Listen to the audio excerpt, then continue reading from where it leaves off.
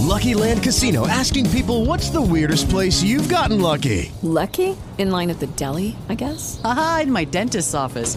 More than once, actually. Do I have to say? Yes, you do. In the car before my kids' PTA meeting. Really? Yes. Excuse me, what's the weirdest place you've gotten lucky? I never win and tell. Well, there you have it. You can get lucky anywhere, playing at LuckyLandSlots.com. Play for free right now. Are you feeling lucky? No purchase necessary. Void where prohibited by law. 18 plus. Terms and conditions apply. See website for details.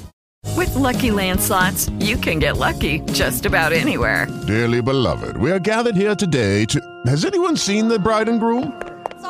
Sorry, we're here. We were getting lucky in the limo and we lost track of time. No, Lucky Land Casino, with cash prizes that add up quicker than a guest registry. In that case, I pronounce you lucky. Play for free at LuckyLandSlots.com. Daily bonuses are waiting. No purchase necessary. Void where prohibited by law. 18 plus. Terms and conditions apply. See website for details. This is WCNY's The Capitol Press Room, and we're going to unpack what the governor's budget means for New York schools, and specifically districts in rural parts of the state. To do that, we're joined in the studio by David Little, Executive Director of the Rural Schools Association of New York State, which represents more than 300 of the state's school districts. Welcome to the show, David. Thanks very much. Thanks for having me. Well, before we get to what the governor is proposing to spend on state education aid moving forward, tell me about the current situation for rural schools in New York. For example, are they doing well financially in light of the big boosts in federal and state funds that have been distributed since 2021, or are they in sort of a challenging time right now? Yeah, not as well as you would hope, largely because the state of New York went through the Great Recession without coming up with any plan to try and save jobs or prevent what ended up being an outward migration of roughly 1 million people out of upstate New York during the last 13 years. Tough. It's the second largest outward migration in U.S. history, second only to the Dust Bowl during the Great Depression. And as people left and fewer people remain, I call it doing the hard work of staying. Greater economic burden, greater tax burden on those who remain, fewer opportunities for people. And now, to add insult to injury, the governor wants to decrease state aid based on numbers. Now that people have had to leave, now we're going to give you less money because you've got fewer people. Well, I want to unpack the governor's proposal, but first, the increases that we've seen that have come in recent years, have they reached the rural school districts? Because often we hear that education funding is not necessarily the most equitable in terms of its distribution. So have rural schools gotten their piece of the pie as you see it? They've gotten a piece of the pie, certainly not what you would hope them to get. But the fact of the matter is that a tremendous amount of money was invested in public education. If you'll recall back on the 11 a.m. press conferences that Andrew Cuomo had during the pandemic every day, he would talk about having his drop-dead scenario from the federal government if they gave us $5.9 billion in rescue aid. Then he says the best-case scenario was $15 billion in aid. And, in fact, the federal government gave us more than the sum of both of those put together. So there was a lot of money that subsequently allowed the state to spend money on the things they wanted to using federal money and then divert money to actually fully fund foundation aid. That found its way to rural schools. They were, in fact, fully funded as of last year and were able to start to build back some of the things that had been prevented. We had many rural districts that were struggling to maintain the state-mandated minimum curriculum. And they started to build back programs using that money. They also started to address things like student mental health needs that were pervasive during the pandemic. You know, for most people during the pandemic, you went outside and played, and you might play stickball or baseball or something where you could be socially distant. But for rural kids whose parents might have the car, they were in solitary confinement for 1.5 years, and we've seen the learning loss and the student mental health needs that result from that kind of isolation. So a large amount of money has been used to put toward that. All of that seems to come crashing down in this new environment as the governor has taken the very first opportunity after the highest court in the state, the Court of Appeals, after they dropped the nicer court case, which was to force New York State to enforce the order that it had agreed to in providing full funding. As soon as they determined that the state had complied with that, the governor has now issued a plan to deconstruct that formula. Well, let's turn to the proposed budget from Governor Hochul. There's a lot of controversy in the education world over the so-called hold harmless spending here. What is the issue? Well, the issue is that under the current formula, while the rest of the world was talking about trying to update, renew the formula, and add in factors that it doesn't currently have, student mental health is not in the formula, increased poverty that's happened over the last 23 years is not in the formula. It's still using the year 2000 census data in the formula. It's significant accomplishment when it was first originated, but now we're a generation later. We have new needs for children. And so the idea of Save Harmless is you've gotten all of the money that you're supposed to get under that formula and maybe less. Perhaps you're getting more money than that formula would generate. But we understand that you still have needs. The idea is if you go from 24 kids in the fourth grade to 17, you still have to have a fourth grade. So your costs don't go down simply because you've lost a few kids. But this idea is that they would diminish the amount of money that you get based on the fact that you have fewer children. Save Harmless says basically you're going to get the same thing this year that you got last year. This formula, what she's proposing, would not only eliminate Save Harmless, and if you think that only applies to small rural schools, think again. It's truly half of the school districts in the state would lose money under this formula. And so the gains that we've made over the last couple of years would be wiped out. The other part of what they've done, really unconscionable in my view, is the formula is supposed to recognize the rate of inflation that school districts have to pay for things. The cost of gas goes up, the cost of liability insurance goes up, heating oil, all of those types of things. And the rate of that is 4.1%, and that was what was supposed to be fed into the formula in sending out state aid. The division of the budget and the governor have proposed that arbitrarily, they would now take a 10-year average, drop out the high end and the low end, and take a middle figure that would be 2.4%. So you're cutting out 1.7% of what it actually costs school districts in costs, and you're saying, we'll give you a fraction of that instead of what it's actually going to cost you.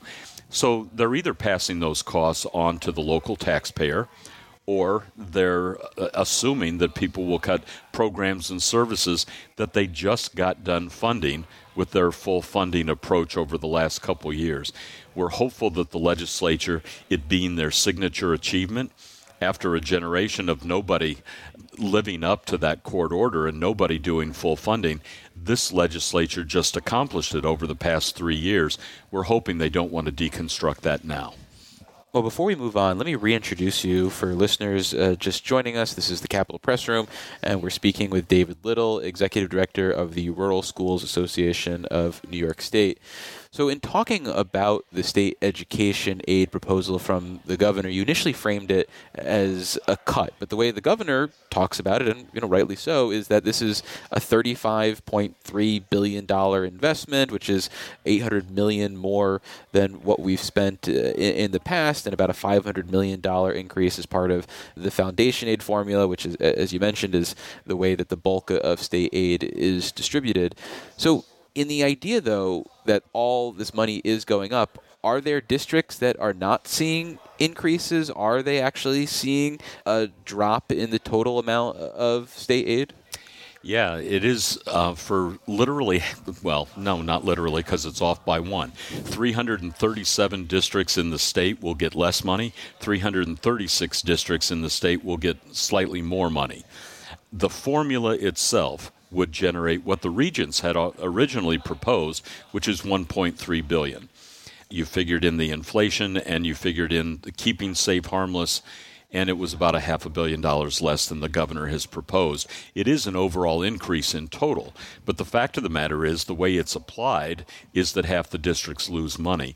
It's always been the problem in the state of New York. We do, in fact, spend the most per child on average, but how we distribute that money has been ranked by Education Week magazine and Quality Counts for the last 30 years. Every single year, New York is ranked dead last in the nation in the way we distribute that money because it's all based on your zip code.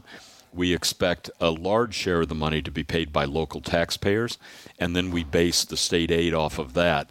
And so many districts, well, one more than half in the state, are going to get less money despite the fact that the total's going up.